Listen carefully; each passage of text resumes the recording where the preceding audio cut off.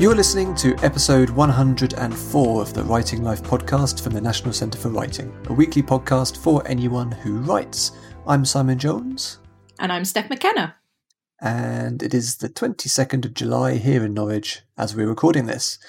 So this week is very exciting because it is time for another Early Career Writers Resource Pack. Nice. And this time around, we are covering plot. So earlier in the year, in January, we did Beginnings, which was to try and inspire and help people to kind of get started and actually start getting some words down. In March, we talked about method. In May, it was characters. And now we are on to plot. And we've got a really lovely pack coming up for you this week. In this pack, we have a written piece from Inua Ellams on plot called An Atheist Goes for a Walk in the Woods, which is a fantastic title. Okechukwu Nzulu's video on how he approaches plot. Simon K. Jones, our very own, hello, has written a piece on balancing plot, theme and character. Hello. And finally, we have this lovely podcast chat with crime writer Nicola Upson. Simon, tell us a little bit about the chat that you had with Nicola. Yeah, so we had Nicola on the pod way back at the start. We talked to her when she was up for the Norwich Crime Writing Festival. But back then we only had about 10 minutes with her because it was squeezed in between a couple of panel events that she was doing. It was a flyby. Yes, exactly. So we've been meaning to get Nicola back on pod for ages, and this seemed like as good an excuse as any. We talked to Nicola about how she approaches plot in her Josephine Tay books. Yes. Which is a nicely long-running series now. I think there's 8 books out with more on the way. We talk about some of the unique ways that plot works in crime fiction and the way she has changed her way of plotting her books from her early books when she was kind of starting out and figuring out her particular method and how she does it now. And yeah, there's lots of really great practical advice in here. It's always interesting to see how different writers approach this stuff. And I think like all the other resource packs we've done with all the different writers who have shared their particular approaches, like, you have to find your own way through this stuff as well. But hopefully hearing from other people about how they do it can give you some clues, or at least let you know that everyone is slightly different. I'm looking forward to watching Oki's video and hearing him speak about how he plots his novels, having recently read The Private Joys of Nena Maloney, which was published by Dialogue Books and was one of our Desmond Elliott Prize shortlisted titles this year. Yeah, it's a proper lockdown style video, which Oki shot himself and sent over. And yeah, lots of great tips in there as well. And very specific to the book, his debut book that has come out. And I think he has a background as a teacher, so it's all good advice. Lovely. So these resource packs are part of our Early Career Awards programme, which the Desmond Elliott Prize was part of as well. And the resource packs are made possible thanks to support from Arts Council England, which we're very pleased about, because although we were running the awards, we wanted to make sure that all writers could benefit from this programme, even if they aren't fortunate enough to be the actual award winners. So yeah, every couple of months, keep an eye out for more of these packs. We are still going, and come back in a couple of months to find out what we're doing next. Right, so let's jump into my chat with Nicola. To kick off, I guess the first question really is, how much do you like to work on a plot? Are you someone who kind of rigorously plans out everything, or do you prefer to make things up as you go along? I think that varies from book to book, depending on what kind of story it is that I'm trying to tell. Certainly in the early days, the first 2 or 3 novels in this series, when fiction still felt very new to me and it was all a bit daunting at times, I mapped out pretty much the beginning, the middle, and the end. It helped me to have some sort of roadmap of where I was going to end up, even if that bit in the middle evolved and changed as I went along. Nowadays, I do that less, I find, since I've become more confident with the books, since I've come to know the characters much better. I tend to be a bit more fluid going into it. And certainly, I think that the turning point for me was a book called The Death of Lucy Kite, which was a book where Josephine inherits a cottage full of secrets. And I wanted to write one of those mysteries that I love to read, one of those things that twists and turns and you never quite feel you've got a grasp of what's going on. So sitting down to start that book, when Josephine went to that cottage for the first time, I wrote a load of questions that she had to answer, mysteries to solve, clues that were planted. And I absolutely had no idea what their significance would turn out to be, what the answers to the questions were, or even if everything in those few chapters I'd be able to leave in. And it was amazing how much of that actually stayed. And I really solved the mystery in that book with Josephine in the real time of the novel. And that I found is a lovely way to work. It doesn't always work like that. I mean, the book, my most recent book that's been published, Sorry for the Dead, is in different time zones. And by the end of the book, all those time zones have to layer up on each other and add something to the mystery that the next one will pick up on. So that had to be much more carefully plotted. But it depends these days very much on the story and how the idea for that story evolves. I love the idea that this kind of mystery house had to be a bit of a mystery to you as well as you were writing it. It did. And when you think about it, I suppose that makes perfect sense, because if you don't know when you're writing these things, then hopefully the red herrings are much more real for the readers as well. It's less obvious the path that you're going to take.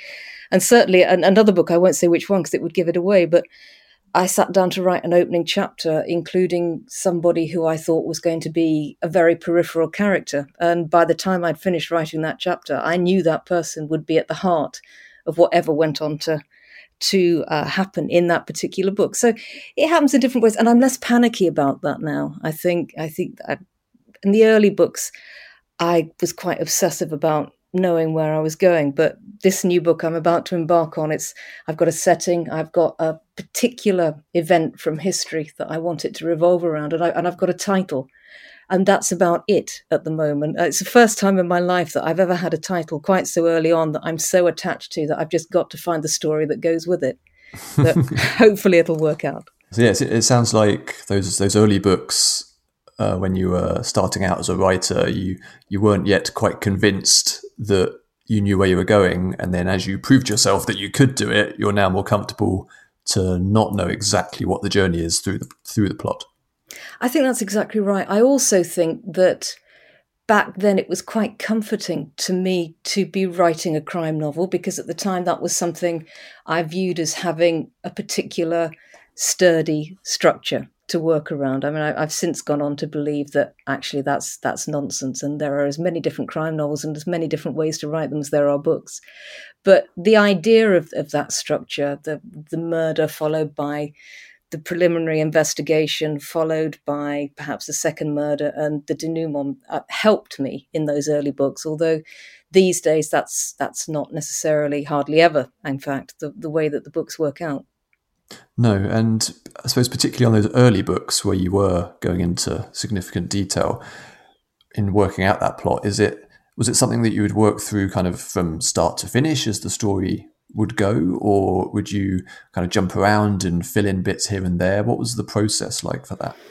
I think it's true to say that pretty much none of the books, even the early ones, have been particularly linear in the way they're plotted. The plot tends to evolve gradually for me, and there's something magical about it that I still can't quite explain, that as you get about halfway into a book, you've got the themes you want to work in, you've got the basic storyline, but new layers and depths keep appearing, and they keep to be playing into your hands, which is a fantastic thing. And you can't bottle it, you can't explain it, you just have to hope for it. But I think there's always a moment for me when I start to panic, when there's so much that I want to include in a book. There's so many scenes going on simultaneously in my head. I always think of it, one of my favourite films is the film Carrington. And there's a scene in that movie where Carrington is standing outside a house at night, and she's looking at all the different lighted windows. And there's a different story and different lives taking place in each one of those windows simultaneously. And that's how I feel about a book at some stage when it really starts to come together. There's all these different moments that I want to bring to the reader. But there doesn't seem to be any kind of sequential order to them. They all seem to coexist. So it helps me really, I think, to write down all the scenes that I want to include and to ask myself, what are the connections between those scenes? What is the single most important purpose of each scene? And that in some way helps me to find the order that they should be told in. It brings it out. Also, I think that the other reason that a lot of my books don't evolve in a linear way is because sometimes they're set in different time zones. And so I find it very helpful to write one time in a cohesive sort of sitting, even if ultimately in the book it appears more fragmented to the reader. That's not how it's presented. I think it's important to get yourself into that particular part of the book and stay there until you finish that strand of the narrative. That's really interesting. That's a little bit like when you might shoot a film and you'd shoot all the scenes that were in one location in one go, even if later on you'd edit them into a completely different order. Exactly. So that your actors and the style of everything is kind of consistent across that section. Yeah, I certainly was Sorry for the Dead, which takes place in 1915, 1938 and 1948. It was very important to me to get that 1915 scenes done completely in one strand, because they were the bedrock of the whole book. They were what everything else started from. So even though they appear in two separate blocks within the novel, hopefully they still feel coherent. Hopefully the reader is transported back immediately to that, because I was living through that with a certain amount of immediacy. Yeah, so presumably the way a plot is told in your first draft is different to the final version. No, not really. I might not write the book in the order that it's presented ultimately, but I do tend to write reasonably slowly, but what I put down tends to stay. And there aren't many changes from the first draft to the edited draft. I perversely, I think, like a lot of writers, I love editing myself. I love that when there's a solid first draft down. And I find, particularly because the books are set in the 1930s, the early stages tend to have too much research in them, because there are things that I found fascinating, and it's always confidence boosting to have the words on the page. Perversely, there's nothing more satisfying than going back and taking out the words you sweated over writing in the first place. But that really is the only difference. Once the words are down on the page, the plot tends to stay pretty much as it is. That nothing major gets. I don't write lots of drafts. There's the first draft, and then I do a read through and an edit before it goes off to Faber, and that tends to be how it is. So, although this pack and the conversation we've got today is about plot, and that's our focus, you can't obviously have plot in isolation. It has to work alongside all the other aspects of a novel. And I was wondering about, particularly, I suppose, in the crime genre, where there is often an expectation for a plot to be quite detailed and twisty and turny, and how true that is to the genre is another question. But I was wondering, when you have your plot kind of collide with your characters, how do you reconcile those two things and make sure that your plot is kind of obeying the characters and not forcing them to do strange things? And how do you try and keep all that on track? I think it's quite easy for me with the way I write, because plot very much stems out of character in the first place. A book always starts for me in pretty much the same way. Josephine Tay being the central character, being based on a real life person, there is always something real about her life or about her work which kickstarts the idea. And that keeps her emotionally rooted to the plot, because although she is the lead character in the book, she's not a policeman, she's not an official investigator, she's not even a Miss Marple type figure. So she has to be strongly connected to the narrative, but not in that obvious investigative way. So starting with something real about her life helps root her, cement her very, very firmly in the plot to start with. Then there's always where I want to set the book. That comes very high up the list of priorities when I'm starting out. And the setting will dictate a lot about the plot, because it will dictate the sort of people who live there, and therefore the sort of people who will be involved in the plot, the sort of crimes that are committed. And I suppose, if you look at two different books, Fear in the Sunlight, which is set in Portmeirion, arriving in that, it's like its own film set. It's the most wonderful enclosed village designed by Clough Williams Ellis. And I knew within half an hour of getting there that I would want to set a book there. because it's like a playground for a killer. It's the ultimate locked room. But of course, so the crime in that, the plot, had to live up to the setting. It had to be a certain amount of theatricality. It had to be a flamboyant sort of serial killer style novel. Although there's another theme that runs through it that's much, much less extravagant like that.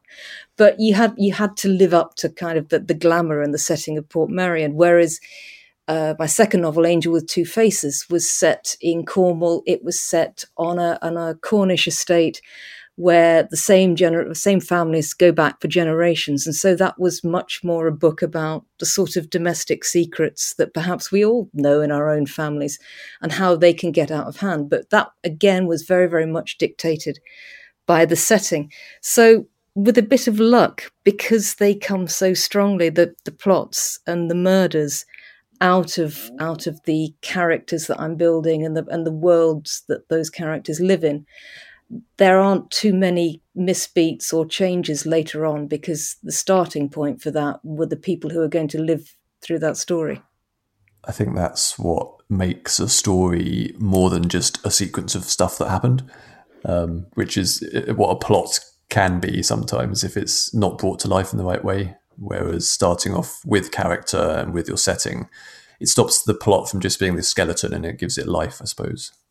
It does, yeah. I mean, it has to be human. Ultimately, the readers have to believe in that world you've created. They have to think that those people they're reading about are the same as living, breathing people that they meet in their everyday lives. And if you achieve that, then you will hopefully carry off the idea for the story that you're trying to bring to fruition. But it is very much about making it human and making those characters own that story and be at the center of everything. It's those emotions. It's despite what I said just now about Portmeirion and a serial killer, I'm more interested in the sorts of crimes that might make you or I take that ultimate step of committing murder. So they're very, very deeply rooted in the human emotions of the book. In terms of crime fiction, and you're going to be far more expert on this subject than I am, so feel free to disagree, but I was thinking how crime fiction the books almost have two concurrent plots. So you've got the plot of the book as the reader is reading it, and then you often have this kind of other plot, which is the story of the crime that has already happened. And often you have some kind of investigator character who's in the main plot discovering what has happened in the other plot. And I was just kind of wondering, as a crime author, how you go about constructing a story that is so reliant on the reader not knowing those key aspects of the other storyline. I think that's a really good point. And I've written one novel that wasn't a crime novel. And I was writing it sort of concurrently in between the contracted crime novels. It was a novel called Stanley and Elsie, which was about Stanley Spencer and his creation of the First World War Chapel and his marriage and his life. And writing that book, it really made me appreciate, I think, the crimes in a crime novel, how key those moments, particularly the writing of a murder, the discovery of a body, to what extent they orchestrate the whole book and in a way underpin the whole book. And I think you rely on those as a crime writer. And I hadn't really quite appreciated how heavily before. But you're absolutely right, that there is that kind of double narrative going on, which I also, writing a non-crime narrative made me appreciate how hard that is to do, actually, because almost unconsciously, you've got two things going on. You've got the story in your head. Ultimately, you know the beginning, the middle, and the end. But you've also got that narrative that you want to present to your reader, and you want to manipulate what they are thinking at any given time within the book. And you have to rely on sleight of hand, on the character relationships, on burying your clues in the most incidental of conversations. But I think crime, more than any other genre, really, is one where you're trying to second guess the reader all the time. I mean, when I was writing the non-crime novel, there were trigger moments when I wanted the reader to feel certain things or experience certain emotions, but it's not quite the same as manipulating what they're actually thinking. And that's really quite hard to do. And it's hard as a writer, I think, to know to what extent really you've got away with it until other people read the book. Well, that's why it's always handy to have a first reader before you deliver your book to your publisher, because sometimes the things that you think are incredibly obvious just slip right under the net, and others, the things that you think you've hidden so well, are out there, almost in neon. So it is good to have somebody on your side who will read that book and tell you honestly, because it's very, very hard to judge because you're so close to it. Yeah, I love that you use the phrase getting away with it, and you're talking about evidence, and you're essentially talking a little bit like a criminal who has just committed a crime and is trying to figure out what clues they've left behind. Exactly. But that is what you're trying to do with a crime novel. You're trying to get away with it until the moment when you want to hold yourself up for the reader's judgment. Yeah, how do you go about trying to kind of pace the release of that information? Because as you say, in a non-crime novel, there might be specific emotional moments and you'll have occasional reveals, but I feel like that kind of tightrope of giving them enough information to want to keep reading, but without them being able to work it out on page 2, it must be incredibly delicate. It is delicate. I think there's lots of things that come into play. Again, it's what I mentioned earlier, when you are writing the scenes down that you want to include, it's very, very important, I think, to decide at that point what you're going to reveal, because I think you don't want it to come as a sudden avalanche at the end, and you don't want, as you say, everybody to know the outcome on book 2. I mean, and I think you've got two types of readers. When I read crime fiction, I'm not trying to guess. I hate it if I get it right. I really like to go with the writer and be surprised at the moment I'm supposed to be surprised. But I know lots of readers aren't like that. So you have to cater for everything. So it's a matter of choosing, I think, early on what the significant reveals are and when you're going to give that to the reader, and to try and even that out through the book and make it as interesting as possible, and also make sure there are plenty of themes in the book, plenty of ideas in the book that spread out from the main idea. I am actually, you said earlier, to what extent is that part of the crime novel? I think the puzzle for me is still very important, the guessing game and the pact you enter into with a reader. So I try to play fair from that point of view. I also think it's a matter of perspective as well. It's a matter of deciding early on whose story it is, whose scene each scene is, whether you are going to have, and I've written a book, that particular book, The Death of Lucy Kite, with the cottage. Throughout the whole of that book, we are with Josephine all the time because it's her unraveling the clues and the mystery. But that doesn't work for all books. Most of my novels have different perspectives. And lots of the characters, we are with them at some point in the book, in their heads. So it's about choosing who owns a particular scene and what is the best perspective that you can give the reader what they need from that scene before you set down to write. Who's telling that part of the story? I think that's it's almost as important as the order of events itself, is whose eyes they're seen through. In terms of the idea of a crime book having that kind of puzzle element, and the first read of a book like that is going to be fundamentally different to any subsequent read. And how important is it for you to write a book that a reader can read again in the future? And obviously with that puzzle element removed or solved from their perspective, like how do you ensure that the book is still a satisfying read even after that? I don't know that you can set out to strive for that. I think it's the biggest compliment a reader can give you, is to say that they've read one of your books more than once, regardless of whether or not it's a crime novel, because there are so many brilliant books out there and most people are so pressed for time that if they pick up your book once, it's lovely. If they follow a series, it's fantastic. But if they tell you that they have sat down with those characters more than once, then that is the ultimate accolade, really. But I think the answer is in the characters, particularly when you're writing a series. I'm very, very conscious now that people have come to love those characters. They love the Josephine Tay that's portrayed in those books. They love Archie, who's my detective. And so I'm very conscious that with each new book I write, I have to add to their understanding and their appreciation of who those people are, and to make the plots for the characters, if you like, as important as the plot for that particular novel. And I think if you do bring a world to life, and if you do create people who are appealing, and I don't just mean likable by that. You don't have to like an author's characters, but you have to be engaged by them. You have to respond to them. You have to feel some sort of empathy for them.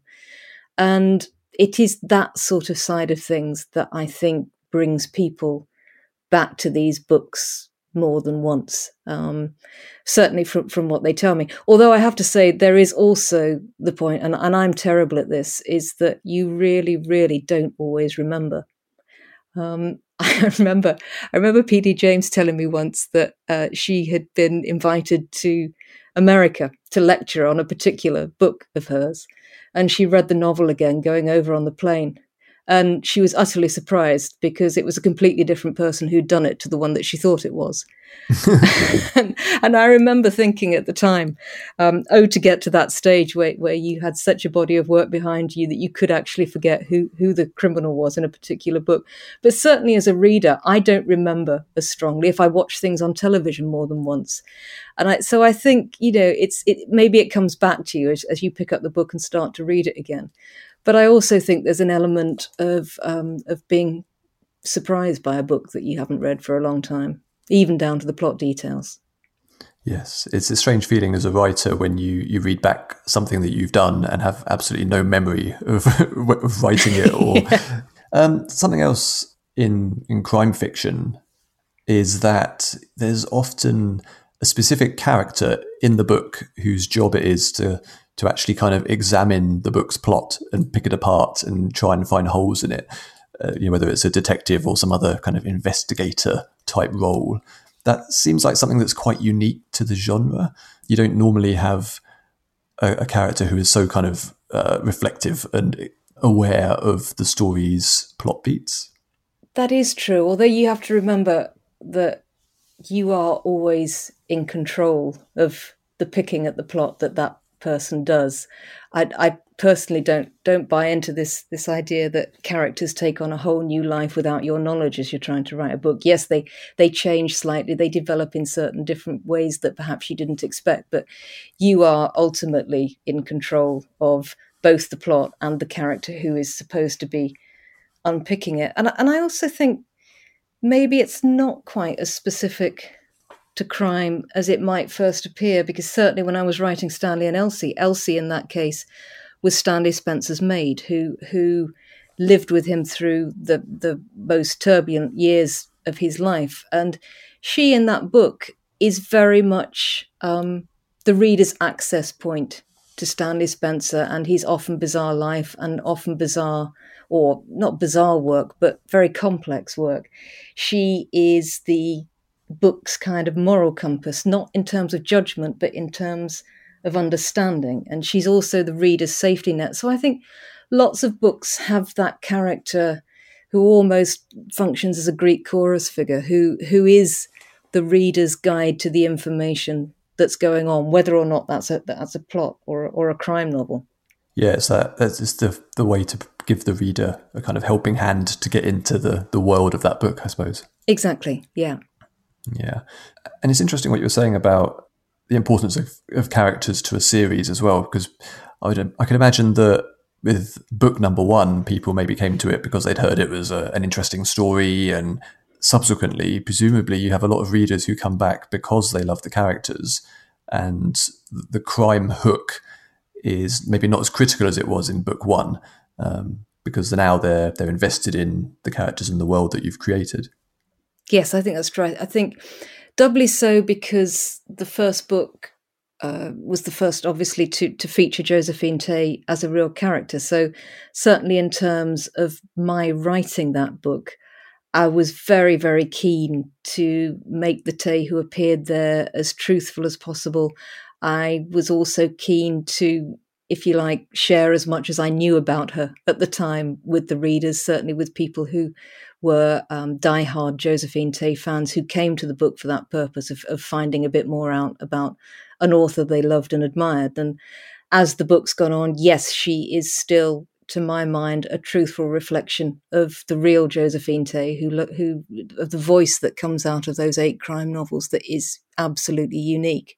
But also now she's a character in the books, and she must take her place in the story as that. So there's always a point where, although the books start with something real about her or her work, and follow those through quite truthfully, ultimately the novel, the story has to take over. And I think I've got better, and I've certainly felt more comfortable now about mixing those two things as the stories have progressed and as the books have gone on. But yeah, you really have to give a lot of consideration to those characters, I think, to make them fresh, to keep them surprising for people.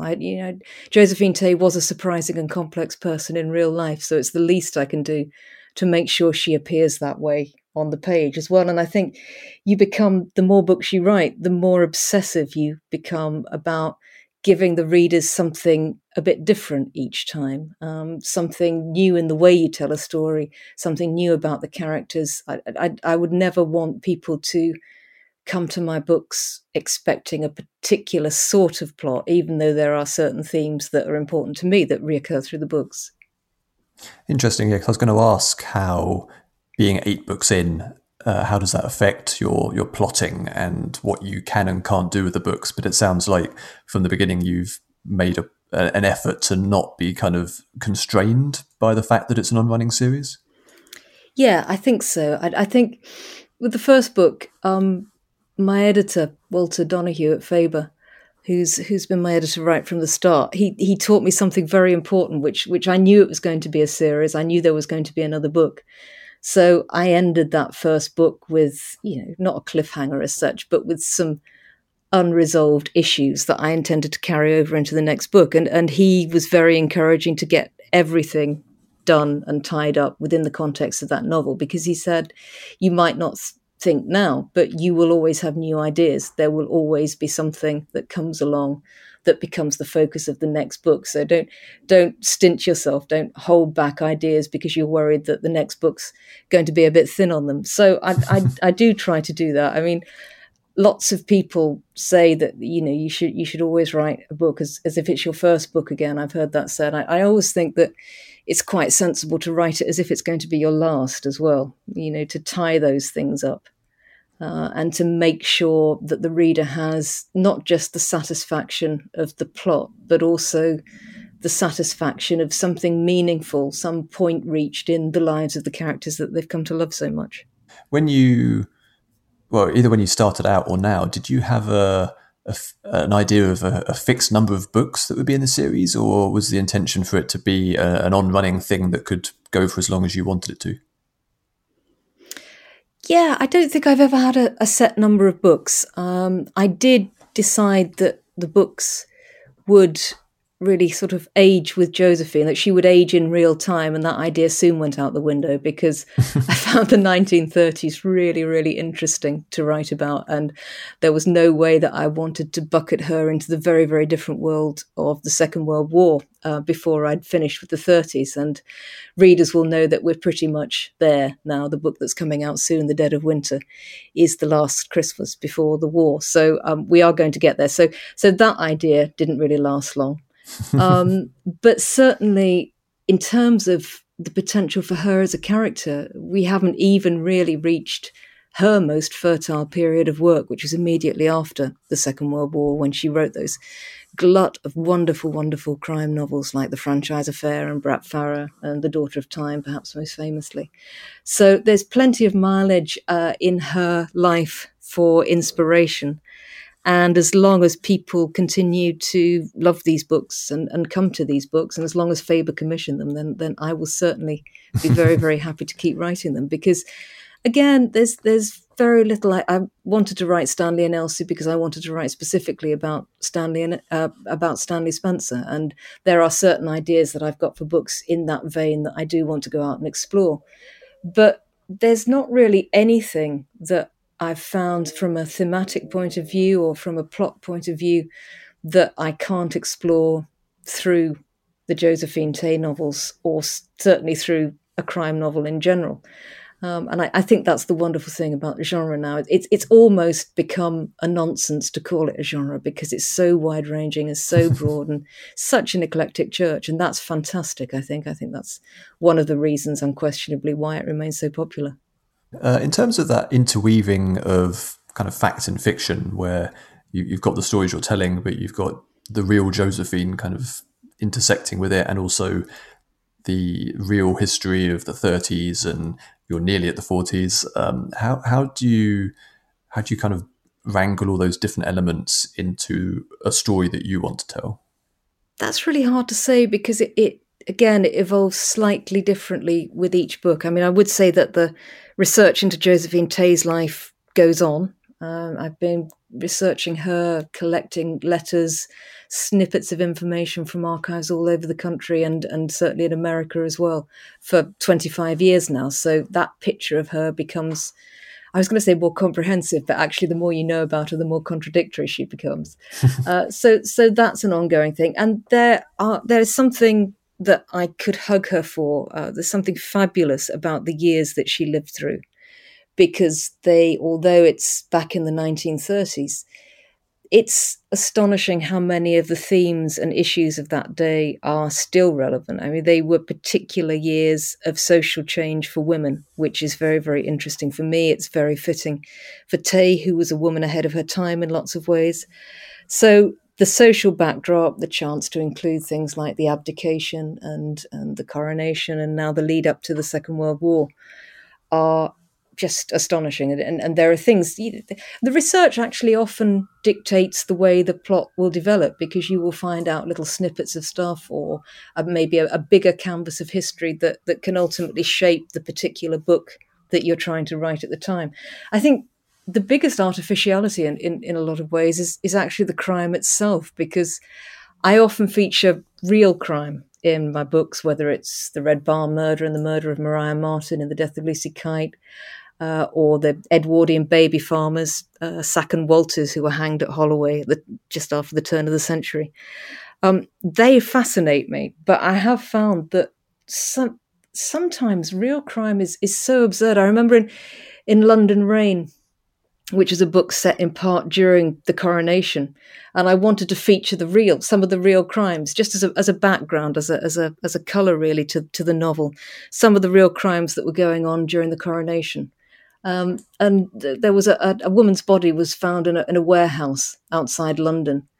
And the person who did it, the man who did it, had sent a note to the police saying, "I know nothing about the body that you're going to find in a warehouse." And it's just really absurd things like that. The fact that William Corder killed Maria Martin and then had to go to a house and borrow a spade, that just make you realise, how ridiculously fallible crime is in general, and people who commit crime. And if you wrote that in a fictional crime series, you'd never get away with it. So I think, bizarrely, that the crimes are more professional, polished in crime fiction than they often are in real life. Yeah, it's funny that people's perception of what real crime is probably more dictated by crime fiction, and yes, that the reality is actually far more peculiar. Exactly. Far more squalid and ordinary and day-to-day, really.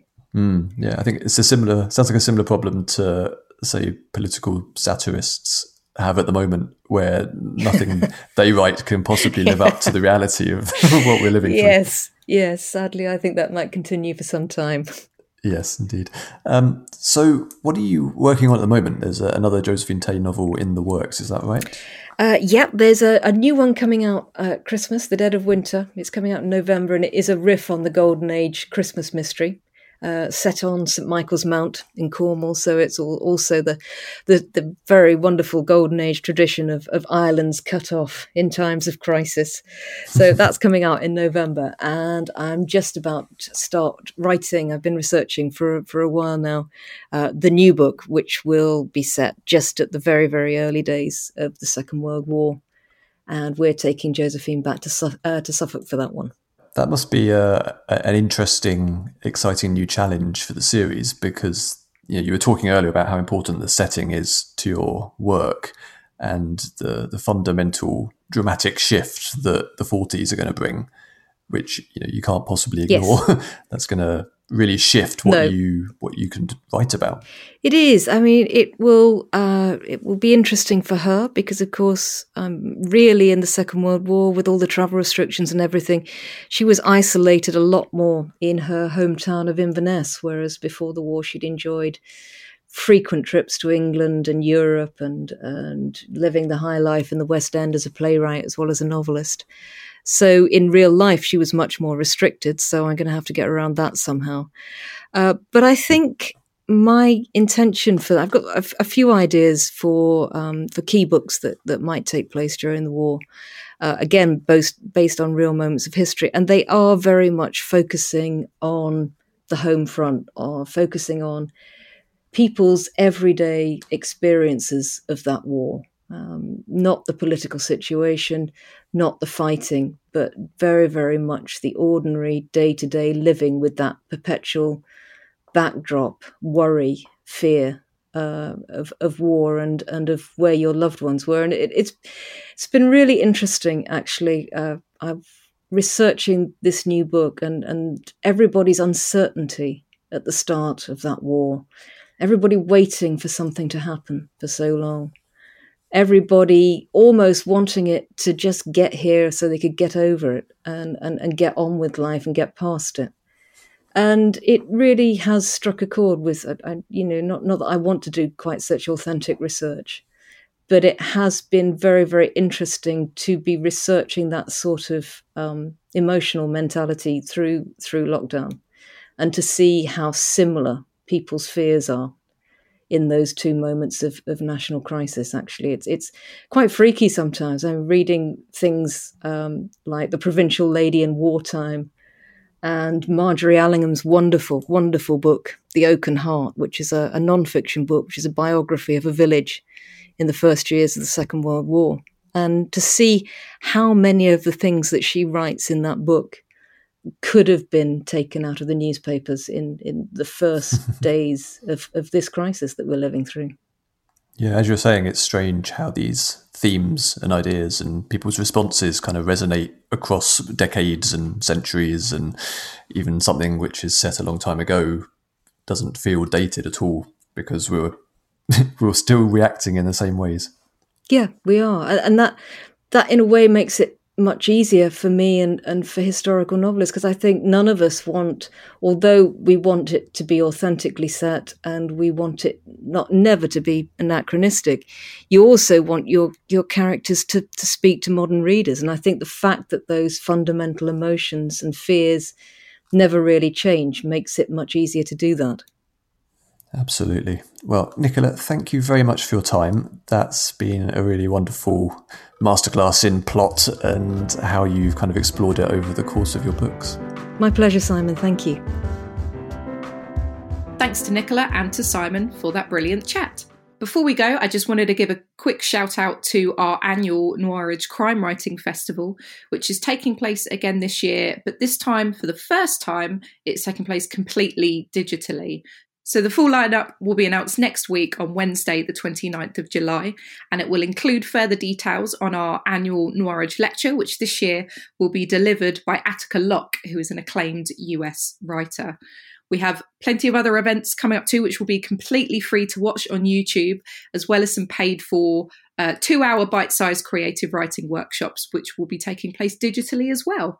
So to be one of the first people to find out about the festival lineup this year, please do visit noirage.co.uk and subscribe to the newsletter. We'll be sending a big announcement out on Wednesday, and then you can all scramble to get your tickets. Yeah, I'm very excited it's going ahead because earlier in the year when lockdown kicked off, all this stuff was up in the air and no one quite knew what was going to happen, and there's still a lot of uncertainty. But I'm pleased that Noirage is returning this year, even if it's in a slightly different form to usual.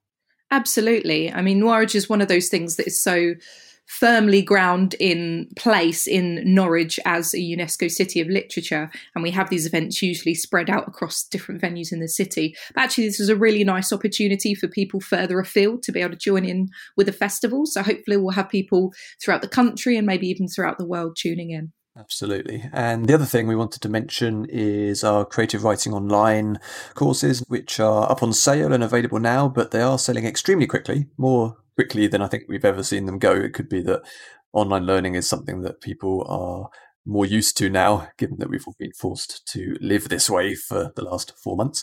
But yes, places are available on fiction courses, non-fiction, poetry, script writing. Do go and check it out.